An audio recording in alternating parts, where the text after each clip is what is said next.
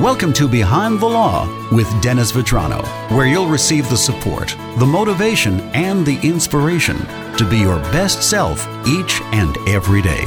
And now, here's your host, Dennis Vetrano. Time again for Behind the Law with Dennis Vetrano. Welcome back, Dennis. Good to see you, Joe. We unveiled your list of 12 last time we got together.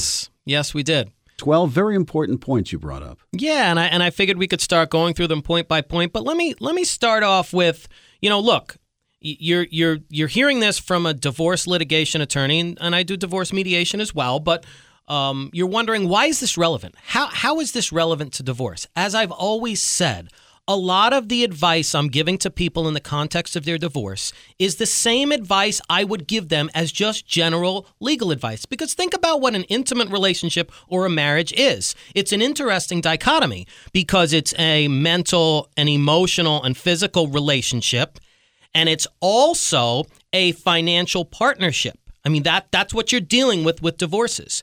So, okay, sometimes, let's set aside the physical, mental, emotional part of the aspect of the relationship.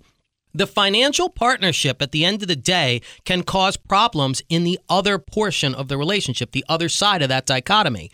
So if you individually aren't the best partner financially for your husband or wife, then it can and many times does lead to problems in the mental, emotional aspect of your relationship. So my advice to you with these, how to be successful and how to be better in your life is going to help improve you individually, which hopefully will help you avoid relationship problems down the road, because you need to start off with the best you before you can be the best married couple or have the best relationship. Be the best you first. So the advice here is, look, take some of this life advice, take some things that I've learned throughout the course of my career and my life that have helped me be successful. Use those to be the best you can, and hopefully that's the best relationship and avoids divorce. Dennis's 12 steps to becoming successful. We'll get to number 1 on that list when we get together next time. Absolutely. In the meantime, please visit the website and the Facebook page. Yes, drvetranolaw.com. There's a lot of interesting things about divorce law and any questions you may have.